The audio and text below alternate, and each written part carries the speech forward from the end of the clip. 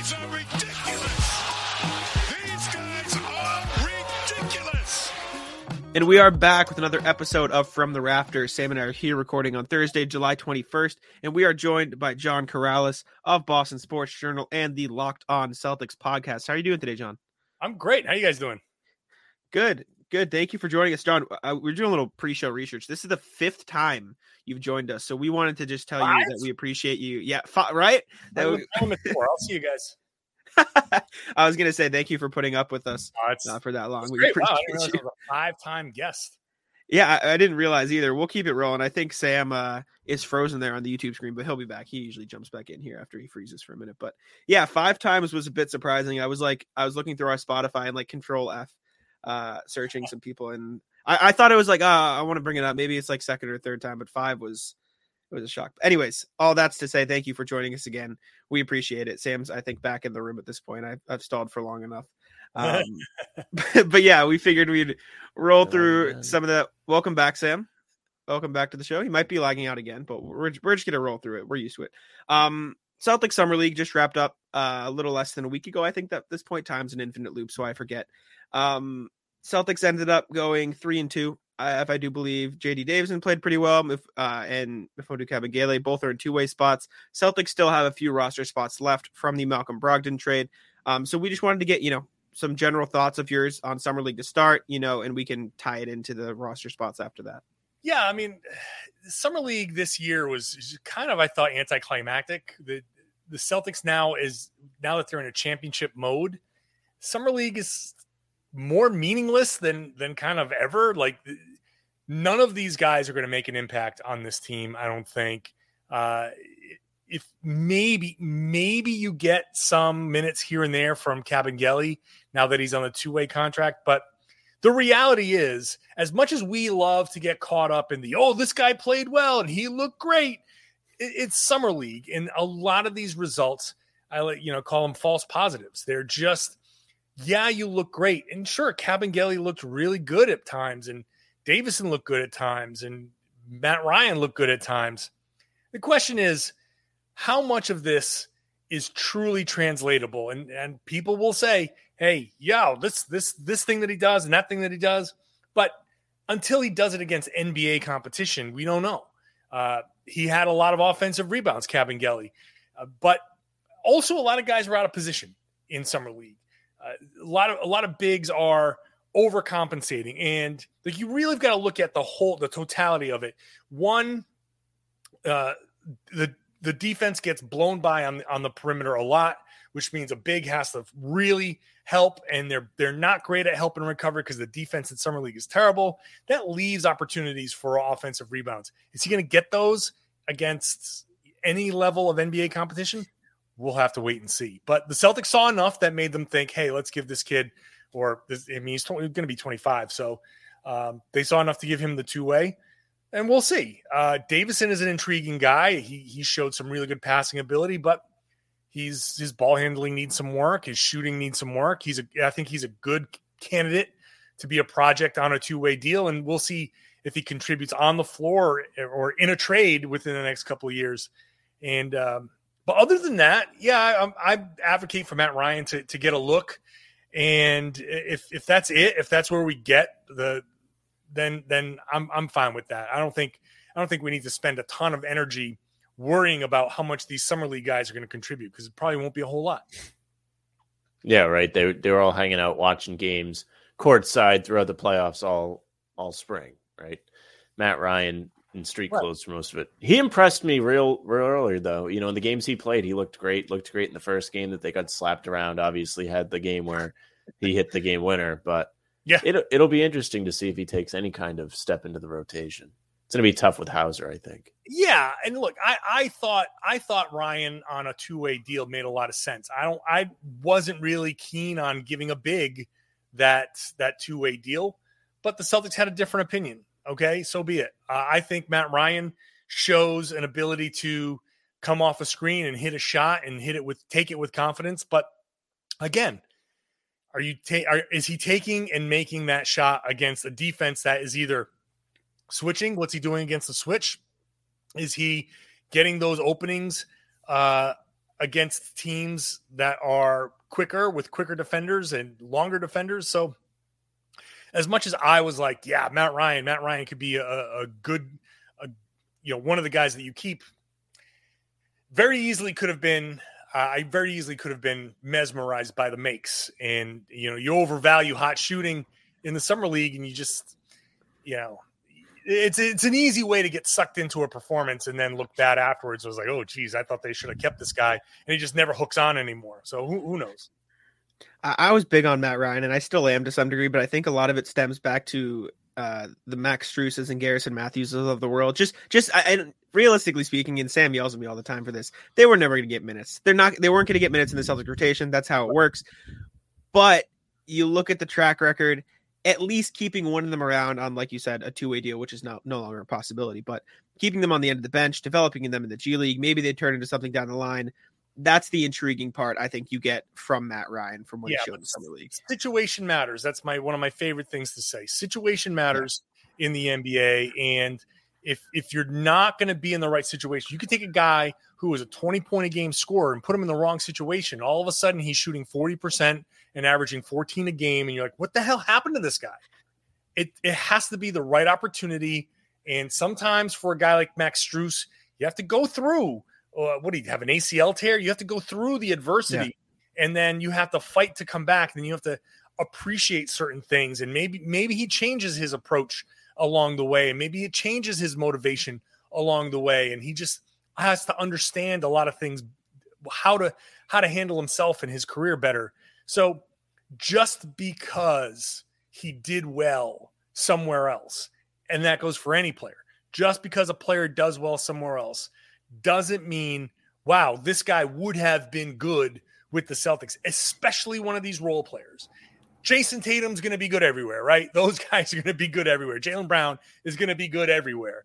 The role players aren't going to be good everywhere because you have to have the right mix. You have to be playing off the right guys. You have to be in the right system, and you have to be in the right mindset. And if you're not any of those things, then things could go badly for you. So I do caution people to not make that leap. Hey, Max Strus is playing well, and I'll say it, and say, hey, it's tough to watch a guy like this get away. Yeah, but you also have to know that there's also no guarantee that if he had stayed, if they didn't keep Taco Fall and had just kept Javonte Green and Max Strus, maybe Max Strus is still, maybe he would have been at Summer League this summer trying to hook on. Things could have gone very differently for him. You never know. Mm-hmm. That always drives me insane. I mean, Jack, you said it. It's always the people on Twitter. Oh, they let Strus walk. It's going to come back to bite them. They never give these guys chances. Like if Neesmith didn't plays draft well Desmond this year, Bane, right? Didn't draft Bane, didn't draft Sadiq Bey. Like if Neesmith plays well for the Pacers, that's all you're going to see is, and if like say Brogdon gets hurt. Oh, like they should have kept Neesmith. Yeah. Look at the leap he took this year. They gave up on him. People don't get it. Neesmith would be the poster boy for proving, I think, the situation thing right. Yeah. Because Neesmith is very much the type of guy who was not going to get minutes in Boston. And people will say, well, yeah, he should have gotten minutes. But like, at whose expense? Are you just going to say, play him 35 minutes and let him work through things? And if you lose a couple of games because of it, so what? No, you can't have it both ways. You can't say you should have played him and be like, all right, well, that's 4 losses that you're going to add to the list. Let's just say people will be like, no, I don't want to add losses to the list. Well, you're not going to be a 5-win team and also let young guys play through their mistakes. That's just not how it goes. So if Neesmith, and I think Neesmith can go to Indy, and I think he has the potential to thrive in a situation where there's no expectations whatsoever. It's a very calm, nice Midwestern atmosphere. Everybody's polite. It's just a nice little place to play. People love the basketball there. It's all lining up for him to figure things out. And if he does, good for him. People should just say, oh, okay, he needed that space. But Boston was never going to give him that level of space while trying to win a championship. It's true. And just to piggyback on what you said, One, with the Celtics, you could tell every time he was getting on the floor, he was pressing, trying to get his feet under him, especially shooting wise. We all know he can shoot. The players on the team saying he can shoot, and he's shooting air balls out there. And yeah, again, he's going to be able to make those mistakes with the Pacers. He's not going to have a short leash. There's not going to be that pressure. And you just have to be happy for him, really. He didn't shoot his way out of town. He didn't, do the Kyrie or whatever, right? I mean, why be upset about that? I don't get it. Yeah. Well, because it's Twitter. That's true. Exactly. Boston fans want it both ways. They'll always want it both yeah, ways. the fan base, like you said, you add like 4 losses. And I remember, Jack, you had a tweet that popped off because they lost to the Pacers in like March or something after they just ripped off like 6 in a row. And you were like, this team can't win every game. But people were legitimately upset that they lost to a Pacers team that must have shot 60% from 3 that day. I remember that game. Yeah, it was frustrating. But on the topics of wings, Celtics have 3 open roster spots. They obviously traded away Nesmith and Daniel Tice in the deal for Brogdon, along with Malik Fitz, Nick Stauskas, Juwan Morgan. Now they have these roster spots. A lot of people are saying, use it on a big, get a backup big who's going to back up Al Horford, Robert Williams.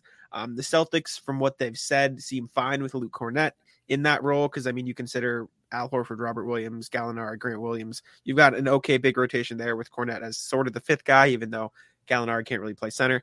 You don't really have too much legitimate wing depth. Like Brogdon can play up, Grant Williams can play down, but you don't have any guys in that slots.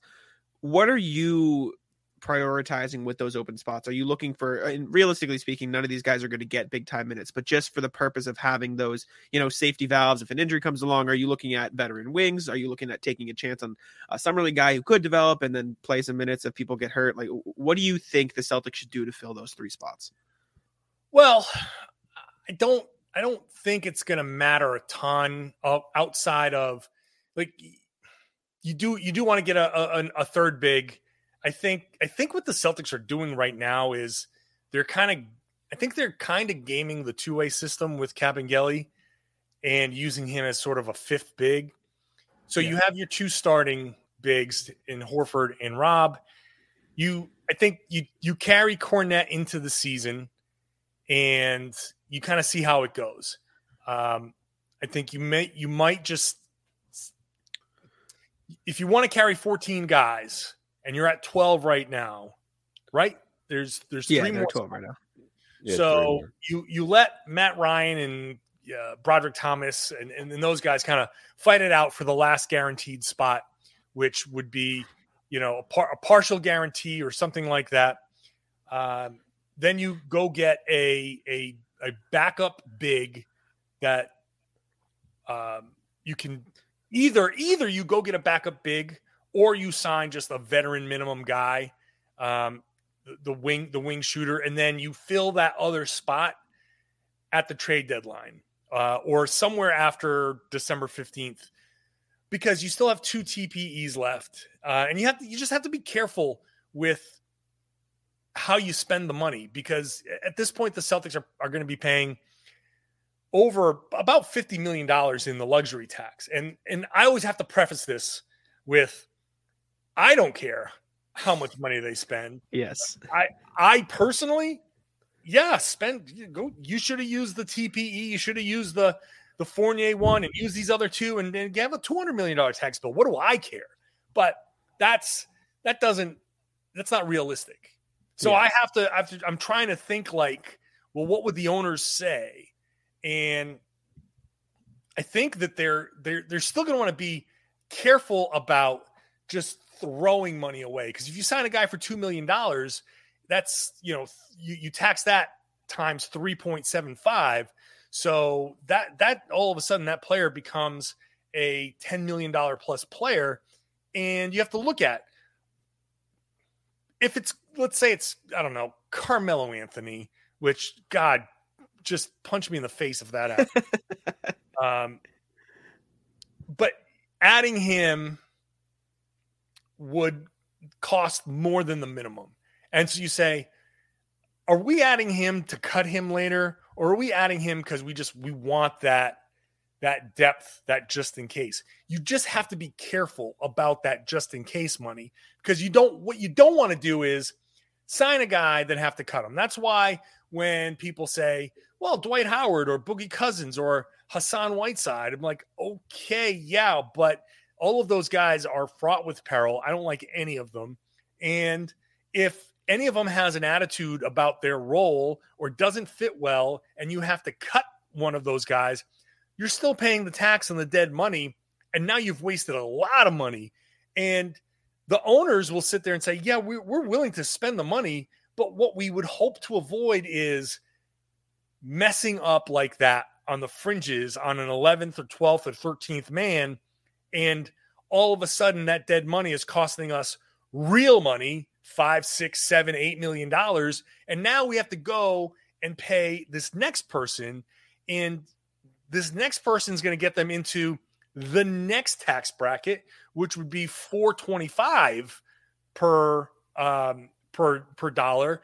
And now you're paying exponentially more in taxes. And that gets you closer to the next tier. So it keeps going up every $5 million.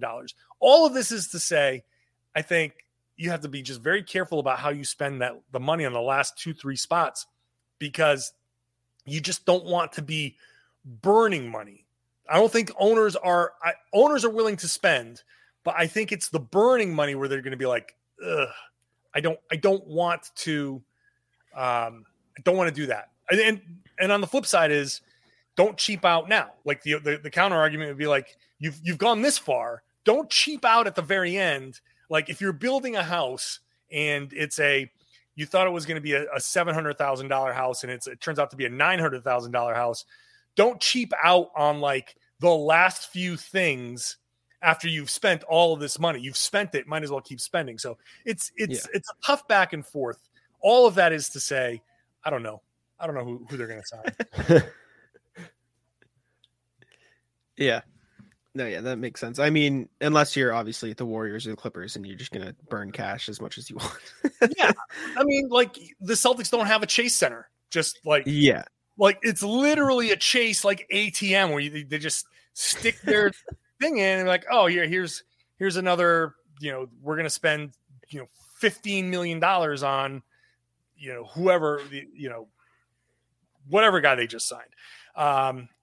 Or if any of the Celtics owners want to invent a, new tech product that ends up becoming a billion-dollar company, multi-billion-dollar company, then yeah, go ahead. And then the Celtics can go and spend all their money. But until then, they are on the bottom end of the tax spenders. Mm-hmm. Actually, I shouldn't say that. I said that wrong, because they're going to be like a top 5 tax paying team, but they don't have the operating income to maintain that for very long. Gotcha. Yeah. So were you disappointed that they didn't use the Fournier TP? I know you had tweeted that they didn't hear that they got anything worth it, but yeah, they nothing came along that they were intrigued by that they felt was worth using it. On the one hand, yeah, it's a valuable tool that they didn't use, and they could have certainly added a quality player to that bench and just made the team more expensive. Again, I personally, John Corrales, I don't care. Spend the money, go for it. But the Wyc Grousbeck, that group, I don't think were willing to spend exponentially for like Kelly Olynyk, who makes $12 million a year, something which like that, tax that at 3.75, and now you're paying, I don't even know what that number is, 40 something, $50 million for Kelly Olynyk. Are you going to really pay him that, pay like that much money for him? No. So ultimately, once they made the trade for Brogdon, I just knew that was the trade. And ultimately, either let's pretend Brogdon made $17 million and he fit into the TPE.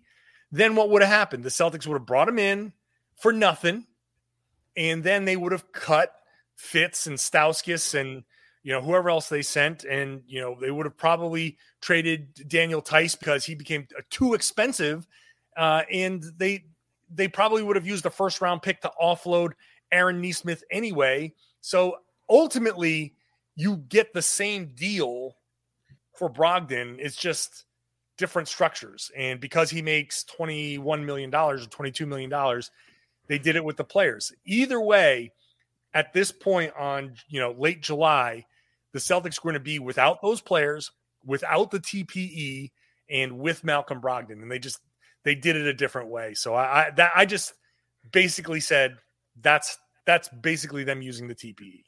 Did you think it was strange that he was so cheap, Brogdon? I mean, I thought it was a little strange that I thought the price was going to be a little bit higher, but yeah, I was joking around. Like I think Brian Robb might have been the person who said this first, but totally true. If somebody had tweeted this deal at me on Twitter, like if somebody tweeted at me, I would have been like, I would have probably dunked on the tweet. I probably would have quoted it like, see, this is why you can't use the trade machine, because this is an impossible trade. No one will ever do a 5-for-1 in a first round pick like this. It's just, I would have just crapped all over the deal. And Brad Stevens did it. So now, on top of them getting a good deal, now I'm like, well, every time I do that to somebody, they're going to be like, well, that's how they got Brogdon, and I can't say anything. So now you have to be nice to people. I mean, I'm generally nice to people. I can't. You guys don't understand how much I hate the trade machine. I hate. I'm with you. I hate the who says no question, because 99% of the time it's like, well, it's obvious who says no. Yeah. And even this trade was such an anomaly that Brogdon was that cheap guy. It's absolutely. I mean, I guess his injury history really drove down the value, and you don't realize exactly how much it drove down his value. But most of the time, people are just saying, oh, this guy sucks, I'm going to trade him. And then you're going to say, well, why would the other team trade him? And he'd say, then all of a sudden he starts talking the guy up. Like, Aaron Nesmith sucks. You got to get him out of here. Like, okay, what's your thing? We're going to trade him to Indiana. I'm like, why would Indiana want him? Well, I mean, he's a decent shooter. He could probably, pan out. Like, you people like flip-flop in the middle of their rationale in these fake trades. And you're like, well, which is it? Is he promising or is he not? So there's that stuff. And generally, it's just people trying to package up a bunch of stuff that they don't want. They find a number that works, and they're like, oh, yes, this works. Let's go. So, yeah, the trade machine drives me nuts, and it draws a visceral reaction out of me. Both of those last two examples fit perfectly into that Brogdon trade. Exactly. For all we know, Brad Stevens is like up in his office using like this trade mystery and like trade.nba or whatever. Like, okay, I think this will work. And then he calls him up and he's like, oh, wow, it actually. Maybe he tricked Indiana into agreeing to the deal by sending a link, like one of those spam links that said, ha ha ha, check out this trade. When you click on it, you agree to the deal. And you're like, wait a second. Like Indiana's front office is on like with a scam, like the scam protection unit, be like, yeah, we were just robbed of Malcolm Brogdon. I was supposed to get something of value and I got Malik Fitz. Can you help me out? Is Malik Fitz the most valuable of all those players? I think he might be with the celebrations Fitz. He was fun. He brings to the bench.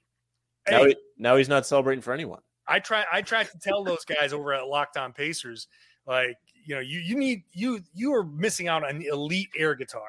I mean, they waved him, right? He had the hips. Yeah. He had the. Oh yeah, it was more air ukulele, but it was really elite. He brought it. Excellent point. But since now I know you love trades so much, I did have a question for you. Do you think the Celtics are done? Like, do you think this is the roster they walk in next season with, or they've got like a couple TPEs? I know I've seen, like, of course, on your favorite place, Twitter and just on websites, you see like, oh, the Utah Jazz are throwing around pieces like, oh, Jared Vanderbilt fits in 2P, or the Timberwolves have already this many bigs. Get Naz Reid, he's a cheap player. Like, do you think they could make on the edges move for either of those guys? You've seen Pritchard's name thrown around just because they have so many guards now. Like, do you think there is anything left to do, or do you think they're fine going into next season like this? Yeah, it's actually, the answer is kind of like yes to both, because there's still a Donovan Mitchell trade kind of hanging out there, and there's a Kevin Durant trade kind of hanging out there, and the Celtics can still, with a $6.9 and a $5.9 million TPE, kind of hang around and say, we're kind of done. Unless you need a third team, and maybe they can say, hey, maybe we can sneak in and get this guy from Utah or this guy from New York or this guy from Brooklyn or wherever KD goes. They can still kind of be players in the trade facilitation kind of thing. And so my reaction is that they're basically done. They're gonna kind of like placeholder those last 2 roster spots. They'll go into the season and see how Luke Cornett does as the third big. December 15th will roll around, and then they'll start seeing if any better third bigs kind of shake free that they can get either for maybe a Peyton Pritchard or a pick or something in there. And I think that'll be fine. I think their team is good right now. They're basically 10 deep, depending on how you feel. But actually, no, because Grant Williams, Derek White, Malcolm Brogdon, and Danilo Gallinari, that's 9. So Peyton Pritchard would make you 10, and that's a lot. 10 is too much. So you generally want to go 9 deep. But you can hang on to Pritchard and say, hey, let's roll with this until the trade deadline. And who knows, maybe something happens that we don't see coming. So I'm good with the team the way it is. But if one of those trades comes around, star trades sometimes need a third team. Maybe the Celtics, if they kind of sneak in, and especially if it's a Utah deal where he'd probably call Brad before he calls anybody else and say, hey, here's a $6 million player. Do you want him? And then, because I'm sure Danny would love nothing more than to make a competitor better to the team that he's trying to get draft picks from. Like if he's trading Donovan Mitchell to New York, okay, fine. I'm going to send him to New York. I'm going to get a bunch of draft picks. Oh, now I'm going to send this role player to Boston, and that's going to make them better. And I'm hoping that they're going to be so much better that no matter what success you might have, you're going to keep losing, and maybe that draft pick's a little bit better from the Utah side. So I can see that happening. Yeah, that makes sense.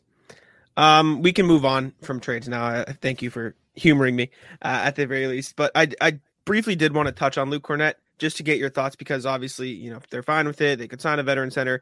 Are you comfortable with Luke Cornett playing those sort of, okay, Al Horford's going to sit a back-to-back, Robert Williams is injured because obviously Gallinari, et cetera. Are you fine with him playing like spot minutes for the Celtics when inevitably big men miss time? Yeah. Look, first, let me clarify something. I don't mind talking about trades. What drives me nuts is, here's a fake trade I came up with. Tell me what you think about it. Like next time I'll make sure to have says no. I'll talk about trade rumors. I'll talk about potential trades. Yeah. I'll talk about the Donovan Mitchell situation, the KD situation all day long. But anyway, Luke Cornett, he's fine. He's fine as a third big right now, especially October, November, December. He's fine. I think people kind of don't realize he's not some stiff.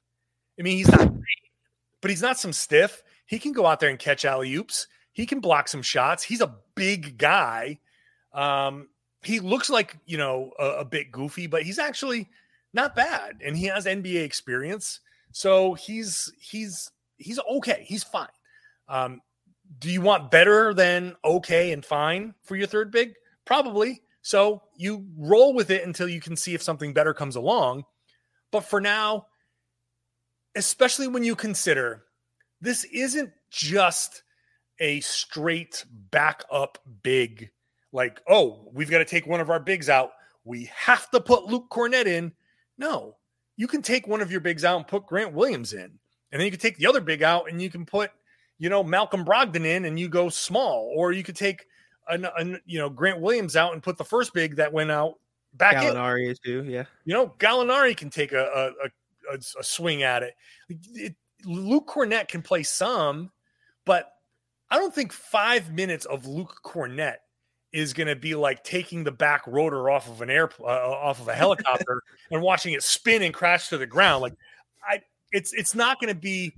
I mean, maybe it will be. Maybe it will be. I can't say for sure that it won't be. Maybe it will, but I think if you put him in for like 5 minutes or 3 minutes or 4 minutes, whatever it is at a time. And you just let Al sit a couple extra minutes, let Rob sit a couple extra minutes. And like I said, you can go small with other options and be fine. And it should be okay. It should all be okay. And then if the trade market comes around and, hey, here's a decent guy that we can count on more, then you go for that. And then maybe you trade Luke Cornett away later on at the deadline and say, that's how you save some of the money. And you attach a fake second rounder to Luke Cornett and you throw him into somebody's cap space and you throw that team $1 million in cash to pay for waiving him or whatever. And they're fine. Teams do that favor for each other all the time because that's how business gets done. So that I think it's fine for now. And at some point they can go and find a better option. Yeah, I think that makes perfect sense. I mean, like we were saying, Luke's going to play 5 minutes every 10 days. It's not the end of the world. Transitioning here, we can make this sort of the last thing. Cause I know, time is money, as I say, but the first time we ever had you on this podcast, we talked about summer league stories, right? Mm-hmm. And I want to kind of transition that, and Sam brought this up and it was a good idea. This was the first finals I saw you tweet about that you've gotten to cover. So I was wondering if there's stories or, give us some insight, if you wouldn't mind, about your experience covering the finals, stuff like that. Because I mean, I can imagine it was the rules, amazing, right? Yeah. Very cool. Yeah. It was a lot of fun. It's completely different. It's so all season long, it's you go to the Garden and the Celtics PR is in charge, and there are rules to when a coach is available and all of that. Finals, it's actually starting with the conference finals. The NBA starts to get involved. So, and that's when you see guys up on the podium. That's when you hear, I have to announce who I am all of a sudden, versus like people who might watch a post game on NBC Sports Boston. You just hear my voice, right? Mm-hmm. If you're watching post game and I'm asking a question, I just walk up to a microphone and you just hear me asking a question. But when the NBA comes along, they say you have to say who you are and who you're with before you ask the question. So you start to get a little bit more formality to that. The finals is a complete crush of media, where a normal game, you have two guys from the Globe, a guy from the Herald, two guys from the Athletic, two guys from Mass Live, me, and then so that's 8. Might be a couple of extra guys depending on maybe a couple of CLNS guys. So you're like 10 Celtics writers, round up to a dozen, and that's it. Whereas, so we have a little media workroom. In the finals, they clear out like a whole side of the building and put like probably like 20, 30 big like cafeteria type tables. And that's where everybody's working. And you need all of those spaces filled because now the entire world is trying to cover this event. So there are so many more people there. Everything is exponentially bigger. And it's I don't know. You feel like the specter of like the world. It becomes almost like a social event. You start to see people that you only see on Twitter. You see people who, like, oh, wow, hey, how's it going? And you introduce yourself. It's kind of wild. Anyone in particular that was like stuck out? No, like the coolest interaction I had was with Doris Burke, who I love. And I will say, I met like media people from just general media people. My coolest finals interaction, I was walking from the floor through like the player tunnel, where the players going after. That's also the media tunnel. So we use the same entrance. And I'm walking in and Doris Burke is walking out. And I say hi. She says hi. And then she says, so what do you think? So immediately I'm like, oh, okay. I'm chatting with Doris Burke now. And like, So I, start talking and whatever. And then she walks away and she says, "Hey, great stuff all season." I was like, what? She knows who I am. She listens to the podcast. And I'm just like, at that point, I'm like, yeah, you too. Obviously you're a legend. And I'm like, oh my God, all of a sudden I turned 14. So that was like a wow moment. Like I've had that moment with her, and I had a moment with Jackie McMullen at the Chicago All-Star game where I was just walking by. She was talking to somebody in the hallway. I was walking by and I just kind of like nodded because I didn't want to interrupt her conversation. And she says, "Hey, John." And I'm like, oh, she knows my name. So I totally marked out there.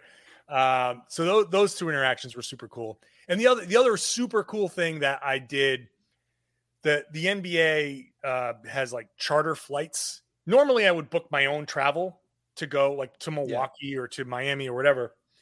The NBA offers charter flights because there's so much media. They, here's a set rate, and we'll put you on a bus and get you to the tarmac, and you don't have to go through the same security. You don't have to go through, like, you do have to do a version of TSA, but it's a chartered flight.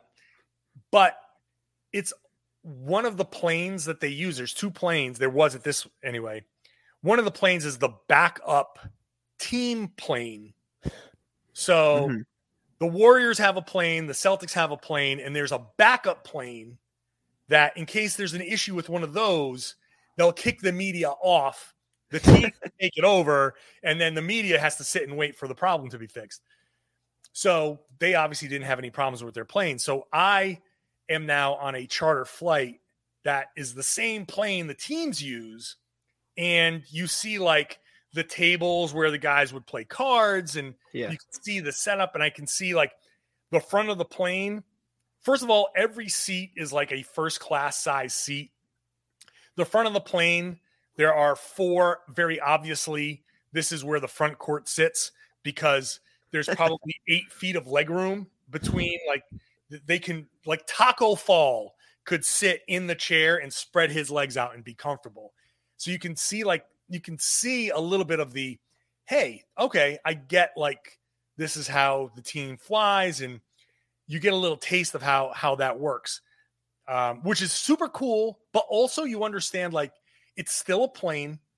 And even if every single plane is the same in that if you're over 6'2" or 6'3", you got to bend over, and it's uncomfortable to walk.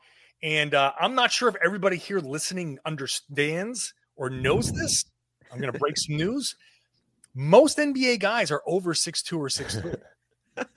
So it's still like, you don't, even though it's a charter flight, you don't get to like get up and there's a disco ball and dance party or anything like that. You still have to hunch over, like Jaylen Brown has to hunch over, and it's still uncomfortable. So yes, they get these cool chartered flights and the plane is awesome, but it's still a plane. And so the travel is better, certainly better than any travel you're going to get unless you're always flying first class. But it's still travel. And so you really get a good perspective of all of that. My mom works for Delta. She's a flight attendant, and her friend does the Celtics sometimes. So once in a while, I'll get to hear some stories. My mom did the Nuggets this year, and they eat like kings. I mean, the food's fantastic. My mom will get to bring some home once in a while. So, geez, I can't keep hitting my wire. Sorry. Enough about my mom. Yeah, I'm sure that's the one thing we didn't get. I think we got like really media food. I don't think we got any of what the guys were eating. Oh, that's the worst. See, even I get what the guys eat. It was good. Good food. Good. It's just like they're not serving me prime rib or anything like that. Like nothing elite. But that's I just wanted to ask about your finals experience because that's awesome. Obviously, yeah, it's rare you get to cover fantastic. team that deep into the playoffs. But I think that about wraps it up. I had written down here Grant Williams' recent media tour of just being everywhere in the media, because I am probably the biggest Grant Williams fan you'll meet. But we don't have to go in depth in that. I just thought it was funny. I saw a tweet that Sam sent it to me. I'm a huge Grant Williams guy, and one of our friends is not. One of our buddies who's always on the show, Timmy G, hates Grant Williams. So we go back and forth about it. And there was a tweet that said, why is Grant Williams all over the place right now? He was good for like 2 months. They should trade him. And I'm sitting here like losing my mind, because like I'll never understand the Grant hate, because it just doesn't make sense to me anymore. But I got it last year, but this year, like how? I mean, how are you gonna? Come on, man. Like I get it. He's on like some media tour, but also it was all in Las Vegas, and you know he's a players union VP, so I'm sure all of the guys want to get a little time with him, and so he showed up on a few podcasts. Like, big deal. I like the I think it was July 4th of him, Drake, Jason Tatum. Like, he was just with all the stars at that one. Robert Kraft. I love how Robert Kraft is at all these things. Yeah. What do they talk about? Grant seemed a little out of place at that. You know, it's like, oh, here's Drake. Oh, it's Tatum. Oh, it's LeBron. Oh, it's Grant Williams. You gotta love it. Okay. Hey, good for him. Maybe he's gonna be a star next year. He's average 20. He'll be in the All-Star game. You know, he's the dude. I'll stand by it. I'll back Grant Williams up till the end of time. But yeah, that's all we had, Sam. Unless there was anything you wanted to bring up quick. Good. But yeah, thank you, John, for joining us. We appreciate it. Hopefully, you'll be back for a sixth time. We didn't scare you away this time around. This is easier than Skype. So I think we've made a better impression. We used to have to go through Skype. StreamYard, easy work. This is much easier. Oh yeah, this rules. StreamYard is we've upgraded. We'll put it that way since we started. But thank you for joining. And correct me if I'm wrong. The Locked On Celtics #1 Celtics podcast out there right now. Is that correct? Am I correct for saying that? That's incredible. Congratulations. But I mean, thank you. It was one of, at its peak, it was one of Apple's top. I think it went to 40 something. In all basketball podcast or all sports podcasts, all of sports podcasts. Crazy. So amazing. It was during the finals, it really shot up those rankings. So yeah, that's the other thing about covering a team that went into the finals. It's nice little boost. But also precipitous drop after that off the all of course right now. But hopefully that carries. Hopefully when the season starts, that people pick that back up again. So yeah, I'm enjoying a little bit of good times with the podcast. There you go. I mean, still do daily though, right? Like, how do you, not to like dive too deep, but how do you find stuff right now to do? Like, I know there's probably like you can get creative and stuff, but like it has to be a lot different from going from finals and having stuff every day to right now where it's like, Yeah. I mean, so obviously I had summer league to kind of carry me through. Yeah. So that was good. I get mailbag questions a lot. So, I'll do a mailbag episode. This week, just kind of barely squeaking by, but Grant Williams doing that podcast gave me something to talk about in the on the Thursday podcast. And then you start to broaden it out. You talk about the league a little bit. You start to figure out, okay, I can spend a little bit more time on a single topic, and something that might have been a 10-minute segment, I can expand out to a 25-minute show and kind of just do 3 8-minute segments on it and really dive into it. And then you just, I don't know, sometimes you just got to wing it. Sometimes you just got to, come up with something. You got to dig a little bit deeper. It's just, it's a little bit more challenging. I will say that August and September, I'll go down to 3 days a week just to calm it down. But still, it's 3 days a week in the dead of the NBA. So I still come up with something. So then you start looking at guys' Instagram feeds a lot and seeing where they are. It's like before the bubble when you looked at like all the Instagram feeds of what food they were eating and everything. Yeah. You come up with concepts. You come up with, like, I could spend a whole week doing each guy in the starting five. Here's my Marcus Smart podcast. Here's my, and you can do what ifs. You do a what if podcast. Hey, what if they do this? What if they do that? Guests become big, and you get different people's opinions on what if they do this. And, you can always find something. There's always something to, if you keep an open mind and dig a little bit, you can always find something to talk about. And very clearly, I have no problem just yammering on. So that's a deterrent, or that's a bad trait, but for a podcaster, it's something that can really help me get through a show. Well, not only a podcaster, but you do it by yourself, which is the most impressive thing to me. You do a show by yourself most of the time. Yeah. I mean, I've brought Tom Westerholm on for a couple of days a week to kind of take some of that pressure off. But yeah, I don't know. It's just something that it works for me. I have no problem. I spend a lot of time just talking to myself anyway. So whether there's a camera on me or not, I don't think internally. I always think out loud. So, it's I don't know. It's something that I can get through. Once I keep going, once I get going, very easy to keep going. There you go. Well, I'll be looking out for the What If Grant Williams Got 20 Shots a Game podcast this summer. That'll be my personal favorite one. If you get to it, just throwing ideas out there, spitballing for you. But he would score 15 points a game. Come on. Give me a break. Well, how many shots anyways, did you take a game set? All right, that's enough of that. He took 18 threes? Was it 18 threes? Something impressive, like that? Impressive. Something crazy. Anyways, thank you, John. We appreciate you joining us on Twitter at John_Corrales, Boston Sports Journal, Locked On Celtics podcast. Did I miss anything? I often miss stuff. Got it all. Book. Yeah. The book, of course. The Boston Celtics all-time All-Stars. Love it. Thank you. 5th time on the show. Hopefully we, like I said, didn't scare you away. Thank you guys all for listening. And per usual, Sam, I'll let you wrap it up. Yeah, thank you very much for listening or watching. If you're watching, we're on YouTube at Guy Boston or Bannertown. Regardless, make sure you like, share, subscribe. If you're on Guy Boston, you can catch our live streams before every game. We always do the pregame and assortment of Jack, me, Tim, KJ. We're always there most of the time, give or take a few. But make sure you follow John on Twitter. We appreciate him coming on at John_Corrales. He's everywhere. He is the number one Celtics podcast. Make sure you check it out. He's pumping them out daily, down to 3 days a week, like he just told you. And you can follow Jack at Jack1NBA. He's doing all kinds of stuff. You can follow at From Rafters Pod for when Jack does tweet out the pod. You can follow me at Sam LaFrance NBA for me probably complaining about something. That's our show for this week.